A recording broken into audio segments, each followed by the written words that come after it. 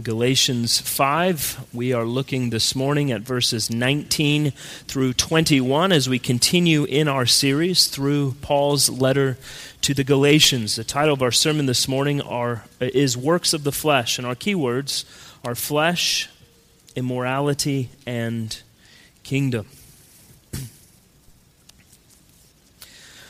Now, one of the great debates of the world is whether or not the game of Monopoly should be played according to the rules that were written when the game was created, or if the players are free to make up additional rules as they go along. For example, the free parking space on the Monopoly board is just that, a free space. It is not a magical space that entitles you to a pot of money in the middle of the board that was actually supposed to have been placed back into the bank. You cannot take loans from the bank unless you have properties to mortgage. A player cannot decide that they're going to just let someone pass by their property because they're friends and they don't have to pay rent because they want to help them out.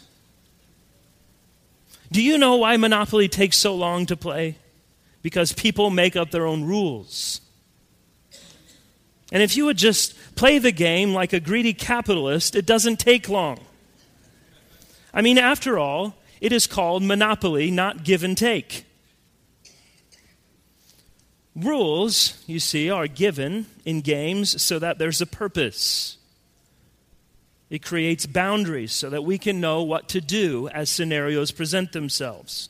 Can you imagine a basketball game without the boundary lines of the court, or rules that govern the need to dribble the ball when you move, or how you can and cannot make physical contact with another player?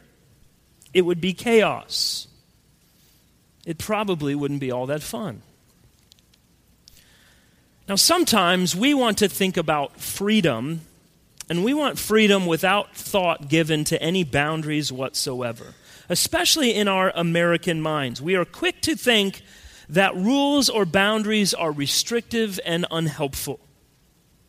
Now, to be sure, sometimes they are. But we surely cannot deny the fact that they often serve a very important purpose.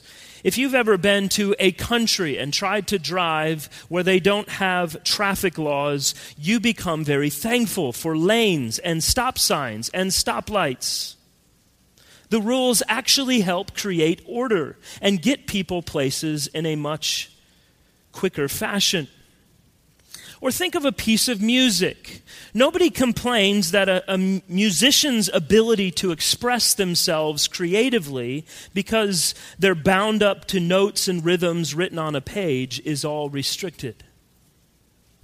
True freedom that avoids bondage and chaos simultaneously requires form. It requires structure. Freedom requires boundaries within which it can operate. Liberty can only be truly exercised within a framework, or else you end up with things like postmodern art.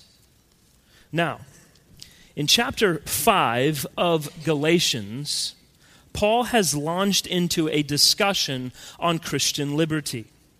And he's been dealing with all of its implications since we saw about verse 6. And we looked at what Christian liberty is, and then we dealt with the fact that it's not an all-out license to do whatever we please as an opportunity for the flesh, but rather it is to be worked out in love for one another, lest we bite, devour, and consume each other.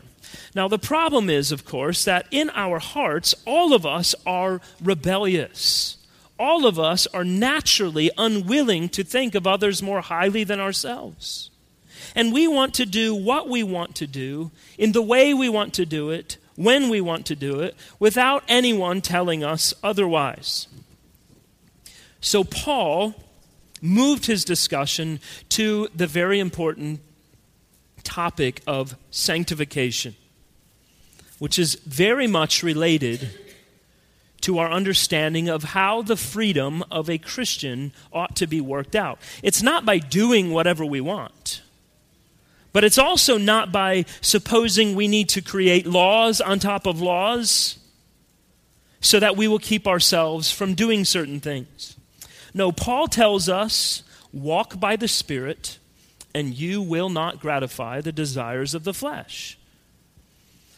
And remember, we considered this ongoing battle in the Christian between the flesh and the Spirit, and the ever menacing reality of our not doing what we know we want to do and ought to do, but doing the very things we hate doing because we are so prone to gratifying the over desires in the flesh instead of walking by the Spirit. So this morning we get into dealing with the works of the flesh. What are they? How are they identified? What happens if we walk in them? We're in Galatians 5, verses 19 through 21. In the blue ESV Bibles, you can find the text on page 975. And we're going to read this passage together, these 3 verses together, and then we will look at it in 3 points. Galatians 5, beginning in verse 19. Now the works of the flesh are evident: sexual immorality, impurity, sensuality, idolatry, sorcery, enmity, strife, jealousy, fits of anger, rivalries, dissensions, divisions, envy, drunkenness, orgies, and things like these. I warn you, as I warned you before, that those who do such things will not inherit the kingdom of God. Now, the first thing Paul shows us in verse 19 is that the works of the flesh are obvious. Now, there is a danger built into receiving a list like what Paul gives us here in Galatians 5. We are already conditioned to want lists to tell us what to do and what not to do so that we can just stay in our lane and be on God's good side so that in the end we'll get to heaven and be okay. And whenever we talk about liberty and the fact that there are boundaries, we inherently want a list, don't we? The problem, of course, is that lists don't change hearts. My trying to outwardly conform to the items on a list don't change my heart. The best it can do is change my external behavior. And in fact, it only leads to my deception and false sense of security in Christ because I've never dealt with the issues of the heart. Now, there's no shortage of philosophers and self-help teachers trying to help you make a list so you can avoid the bad and adhere to the good. Now, none of them seem to provide a reason as to why they would call certain things good and other things bad. However, we know for a fact where it comes from. One of his most well-known works, the ancient Greek philosopher Aristotle developed an entire formulation of something he called the doctrine of the mean. And I'm telling you this because it is very much in line with what we hear today in much modern philosophy and modern psychology and counsel. The whole idea is that we can list out the excesses and the deficiencies of every kind of activity, and then we find the mean, the middle ground between two opposites that would allow us to live virtuous lives.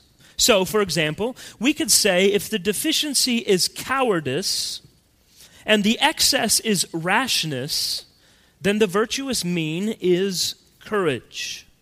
And we could just go down a list and make a whole bunch of deficiencies and their excesses and come to the mean in the middle. And so for Aristotle, too much and too little were always wrong, and the right action always was right in the middle. Now, Aristotle strongly disagreed with Socrates, who simply believed that knowing the right thing always results in doing the right thing. But we know that's not true. And I hope you see the problem. Neither of these men really understood that what is truly going on with each and every person when it comes to the issue of morality and ethics and behavior is not something external to us. It's our hearts. Now, apart from biblical wisdom, all of us are prone to think like Aristotle and Socrates. Just tell me what to do, and I will do it. And on top of that, when we don't understand, and in fact distort the gospel, we completely miss it altogether and say, tell me what to do, I will do it, and because I do it, God will accept me. But what is this? It is the very thing that Paul has been writing against throughout his entire letter to the Galatians. It is external law-keeping, and it does not result in holiness in the believer and a righteous standing before God. It only results in self-righteousness. It can only result in self-justification. You see, here's the thing. Aristotle was right about something that Socrates was wrong about. We can know what's right and still not do it. And I know that's true because every single human being knows what's right and instead does what's wrong. The law of God is written on the heart of every man, woman, and child that has ever been on this earth. And so it's no surprise to us that we have an innate understanding of when we do something and it's wrong.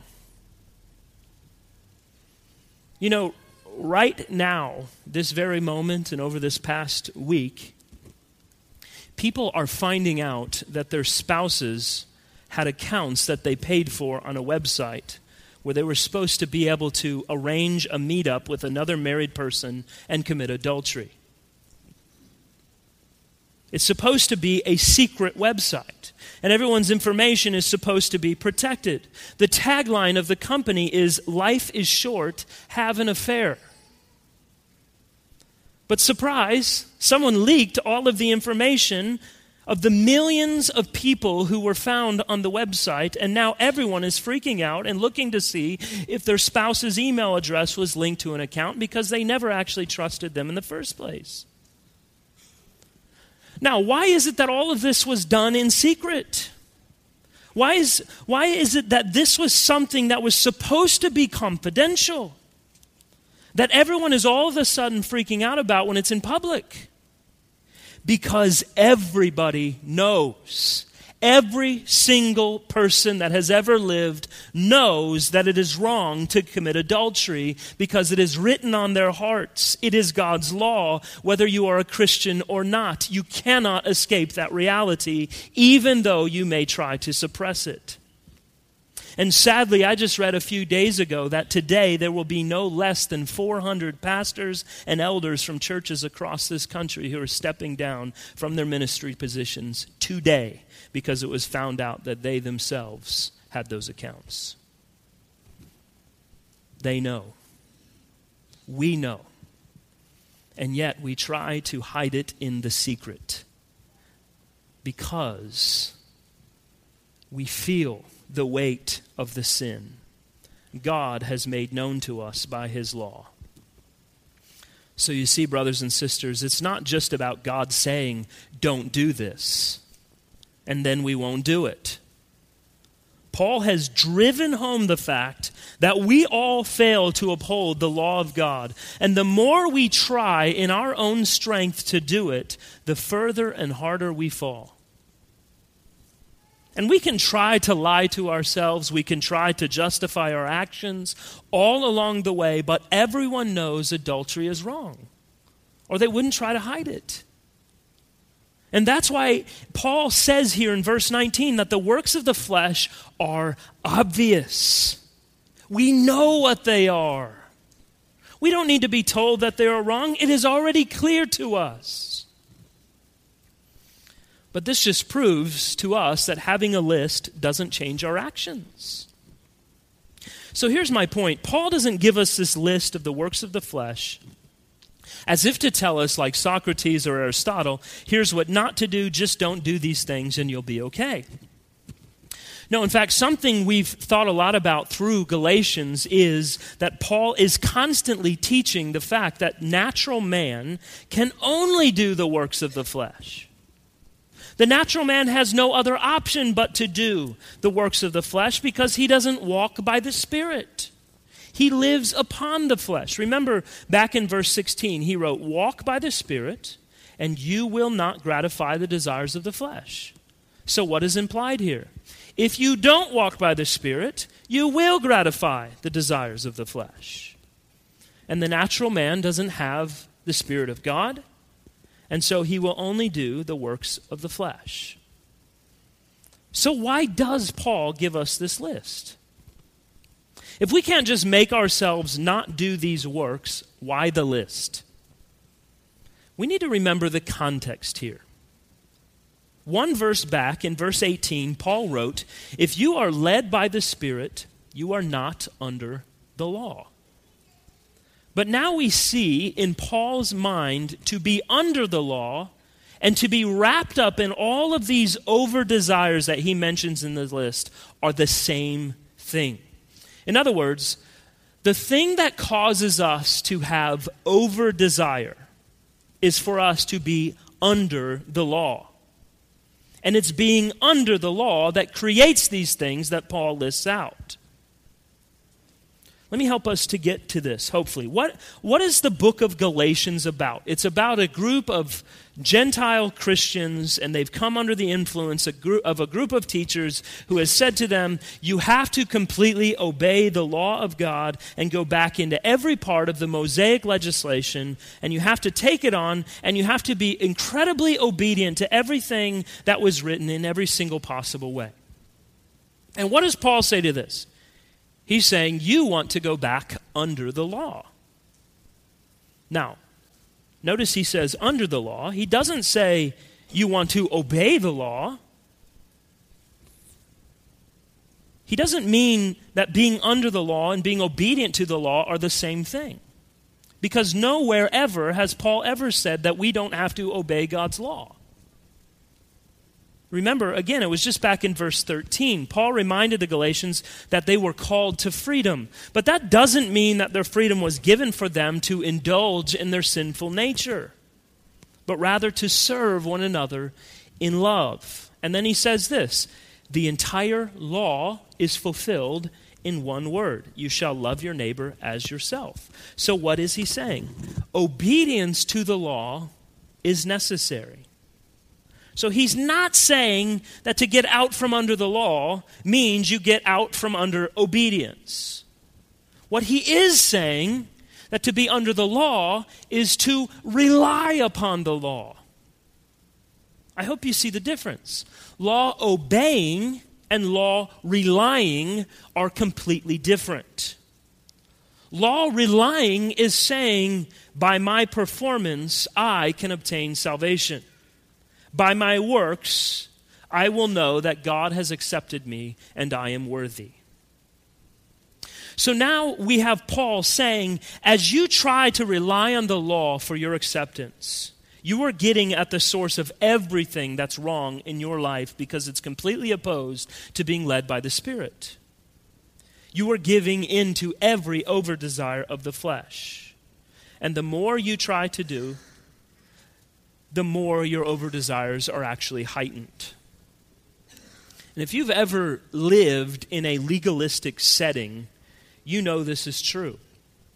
The more you try yourself to conform to outward expectations, the more you fail.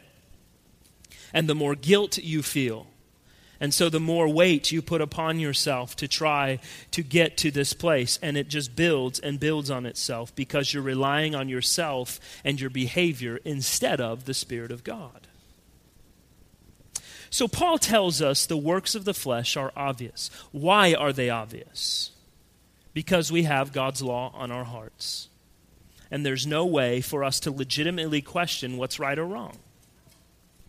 How do we know if we're still trying to live under the law, relying on the law? If we see the works of the flesh played out in our lives. That's why we have the list. And we hopefully have these categories settled in our mind. And it gets us to another question. What are the works of the flesh? They're obvious, Paul tells us, and once we hear them, we will all agree. It is obvious to us that all of these are wrong. What are those things? We see our second point this morning. The works of the flesh are numerous. And he begins in verse 19 and lists them out through verse 21. Now, Paul has listed out 15 works of the flesh, and we can group them into 4 different categories. He lists out sexual sins, religious sins, relational sins, and sins regarding a lack of moderation. So let's examine these 4 categories of sin. The first are sexual sins. Now, on numerous occasions, the Bible calls us to flee sexual sins. Now here, Paul lists 3 sins specifically: sexual immorality, impurity, and sensuality. All 3 of these, for obvious reasons, violate the 7th commandment, which deals specifically with sexual sin and the sanctity of marriage. So, sexual immorality. Paul's dealing with fornication, adultery, homosexuality, bestiality, pornography, and any such thing that leads to these acts. He says impurity, or we can also say uncleanness.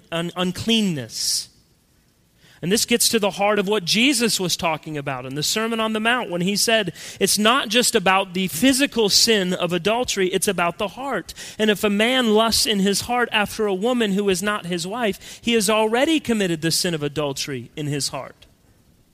So impurity here is all lusts and fantasies that are worked out through word and deed, in immoral conversations, in the things we read and say. Paul mentions sensuality. He's specifically addressing immodesty in dress and suggestive behaviors and seduction and sexual coercion. Now, you know, there is not a culture that has existed which hasn't seen sexual sin at the heart of its existence and its downfall. It's a powerful force. It ensnares people. More than any other kind of sin, it involves the whole person, the mind, the heart, and the body. It works like a drug when we indulge in it. We begin to think irrationally. We begin to justify in our thoughts and our actions. We disregard consequences of our flesh as it cries out that it needs it and it wants it, and it's going to be much better off if it has it.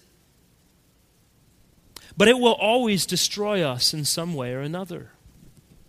Sexual intimacy is a gift. It's given by God to be enjoyed and delighted in within the confines of marriage. Once it steps outside of those boundaries, it becomes a destructive force with a power unlike many others. We would all do very well to hear Paul's exhortation over and over and over again. Flee sexual immorality. When you're tempted to look or tempted to notice or tempted to pursue someone's advances, that's not your spouse. Flee sexual immorality. Walk in the Spirit and not in the flesh, and you will give thanks to God for keeping you from all of the guilt and all of the shame and all of the destruction that comes from every form of sexual sin. The second group that he lists are religious sins. Now here, Paul is applying God's second commandment, and he lists 2 religious sins: idolatry and sorcery. Now, idolatry deals with false worship in every form. So the issue isn't just the worship of false gods, but it is also any false worship of the one true God. It can also be the worship of the one true God through images. God is a spirit and does not have a body like man. So we are not to make images depicting him or to worship him through any kind of image. It's also the refusal to come to the one true God through the Lord Jesus Christ, or to worship him in any way contrary to what God has identified in the Scriptures. Now, ultimately, to reject idolatry is to put God first in our trust, in our affections, and in our priorities throughout all of life, believing all that God has revealed in his word, and living our lives upon what he has said and promised and commanded. He mentions sorcery. Now, sorcery in the Greek is a word from which we get our word pharmacy. So you can probably figure out here, Paul is dealing with those things that include formulas and potions to work magic and cast spells and curses. Another way this is often translated is witchcraft. Now, brothers and sisters, I think it's easy for us to hear this and sort of brush it off and not think it's that big of a deal. But I want to challenge us to think about this. We probably have images in our mind. When we say sorcery or witchcraft, we're thinking a bunch of ugly witches with long hair and pointy noses and pointy black hats standing around a cauldron, stirring potions, ready to cast a spell on someone. And we think, I don't do that. That's silly. But sorcery includes things like the use of mediums, fortune-telling, astrology, psychics, Ouija boards. It even extends into any time we rely on superstitions. My lucky socks, my crossed fingers, my knocking on wood. You know, as Christians, we will readily admit the supernatural elements of Scripture, like Jesus being raised from the dead, or being born of a virgin, or healing the multitudes.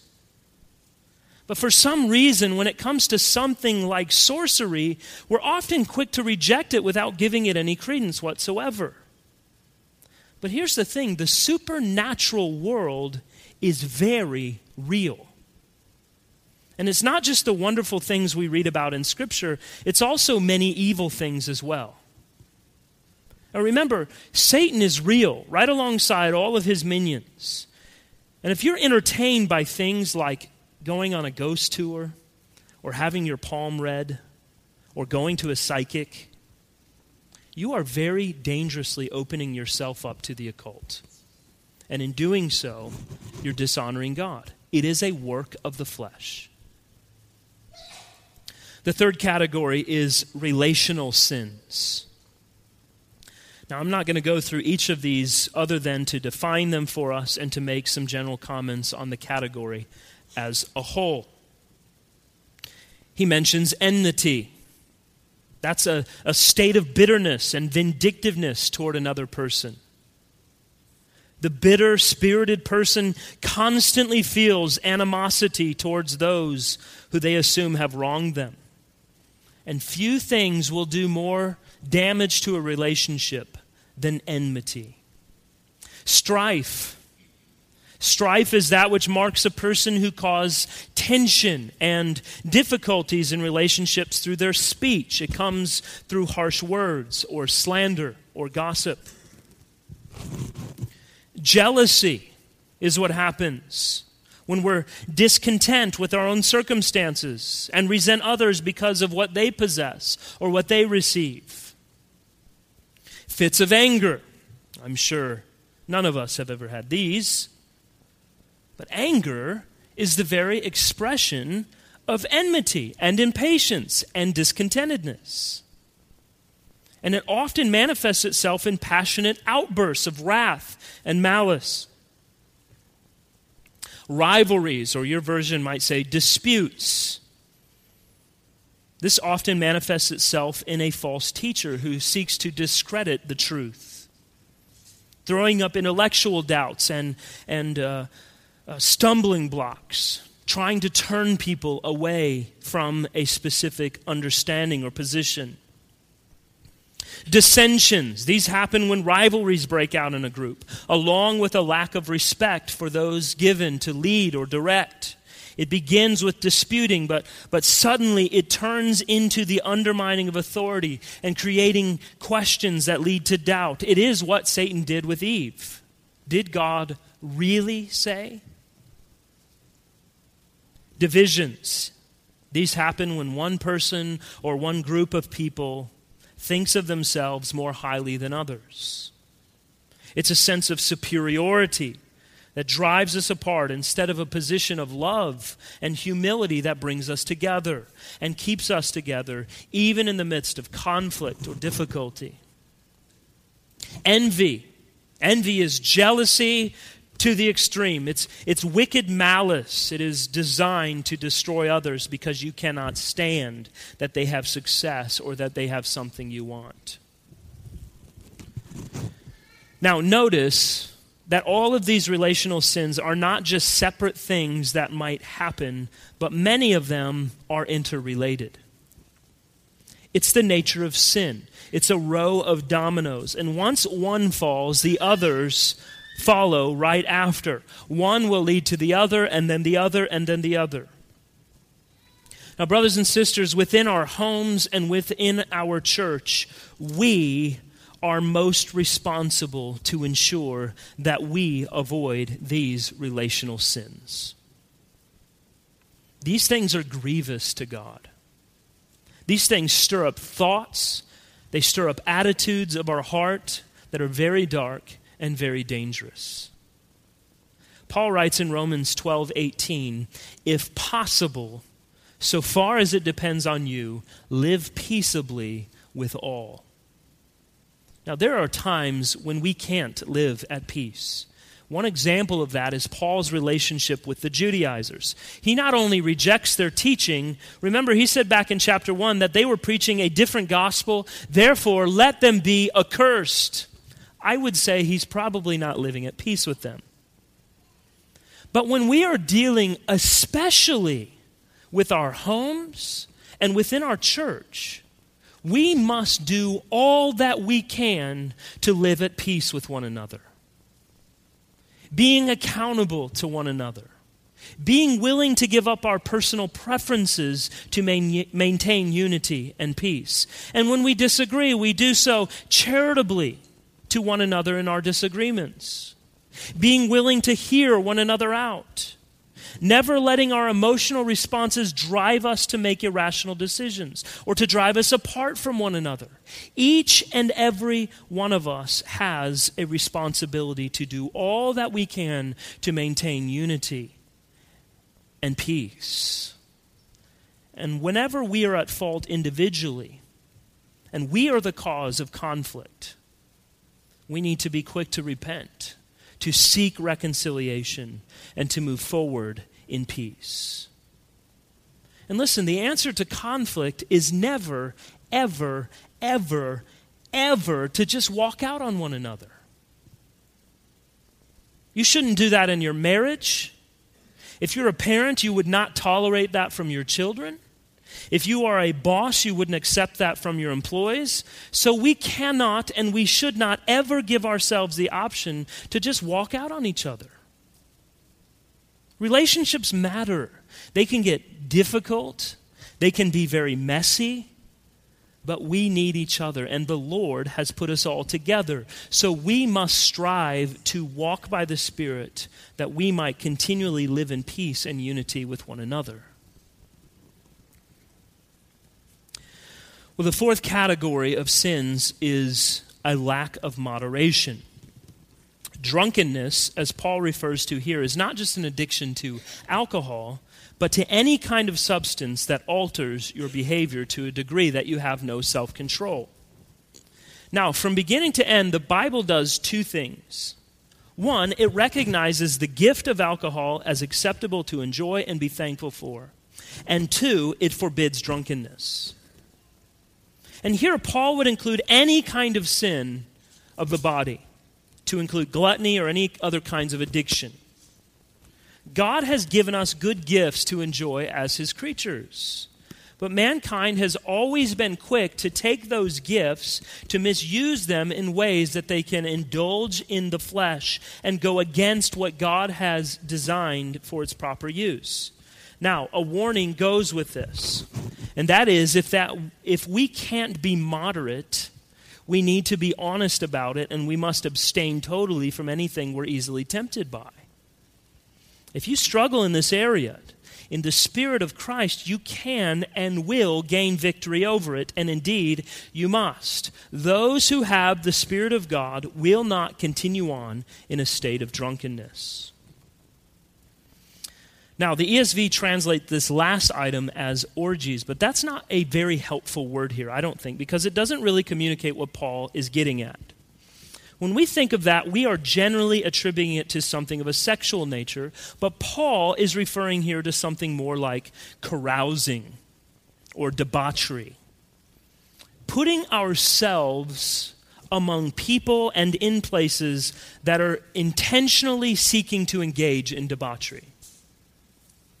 There's no doubt that Paul's exhortation in 1 Corinthians 15:33 stands true. Bad company corrupts good morals. And while we need not be shy about building relationships with those we want to bring to the truth, we must be vigilant not to put ourselves in situations where we are carousing. And if you've ever fallen to peer pressure, this is where it happens. Now, before we leave the list of sins, notice Paul says, and things like these.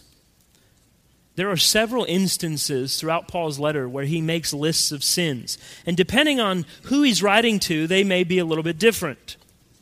The point is that the intention was never to make a comprehensive list that we can consider exhaustive. So he just says, and things like these. But remember, he said, the works of the flesh are obvious. So let me tell you a few, and things like these, you know what they are. And perhaps something you've heard is striking you right now, and you realize, I see myself in this. I see myself walking in this from time to time. Or I see myself walking in this consistently. Or maybe you're saying, I have sin in my life, but nothing that I am sinning in shows up on this list, so I guess it's not a big deal. Remember what James teaches. For whoever keeps the whole law and yet stumbles in one point, he has become guilty of all. And Paul gives us all of this for a very specific purpose. Why is it so important that we understand this? Why do we spend our whole morning talking about a list of sins? Because it's a matter of life and death. Our final point this morning from verse 21, a worker of the flesh will not inherit the kingdom of God. Paul is teaching what Jesus taught. The works of a person give witness to whether or not they are walking in the Spirit. In other words, a bad tree does not produce good fruit, and a good tree does not produce bad fruit. And this list, these things that Paul gives us, is him saying, listen, if you are walking with the Spirit, you are not going to do these things. But if you are not walking with the Spirit, you may think you can avoid them, but you cannot. And when you see them in your life as regular occurrences, that you have every intention of repeating and every desire to continue walking in, know this, you will not inherit the kingdom of God. Now, I don't know about you, but that gives me some pause. Because out of a list of 15 things, and him ending it by saying, and things like these, I know I'm right in the middle of all of that. I can look over this and see things I'm guilty of. So how does this not just rock us of any assurance that we have? Now, there is no doubt that sometimes Christians will do what is sinful and what our flesh wants us to do, contrary to the Spirit. King David, for example, he fell horribly into adultery. Then he had a man killed in battle to cover his sin. He was the reason the entire nation of Israel began to see major defeats on the battlefield. But what did God say of David? He's a man after my own heart. You see, David's sins were grievous, they were heinous, but they weren't committed through a willful contempt for God, but through a weakness and caving to the flesh. What's the important factor in David's life that turns this all around for us? Remember what happened when David was confronted for all that he did by the prophet Nathan. What did David do? He repented. That is the key. He repented. True repentance follows sin in the Christian's life. And when you sin and you recognize what you have done to be sin, is there repentance? If not, why not? Brothers and sisters, the flesh is so deceptive on so many levels, and we are so often prone to do exactly what it wants from us. But when we walk by the Spirit, we realize that the desires of the flesh are all a bunch of lies. And as Christians, we're not obligated to indulge the flesh like we once were. We have a far greater promise than anything the flesh can offer. And so here's what we know to be true from God's word.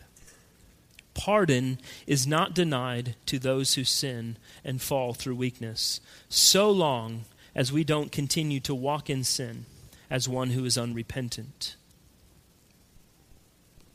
Now, friends, perhaps some of you have thought through all this today, and you see here in what Paul has written, or you've heard how I've explained it, and you're thinking, that's me. I do these things. I've never felt a twinge of guilt because of these things, and in fact, I chase after them, and I delight in them.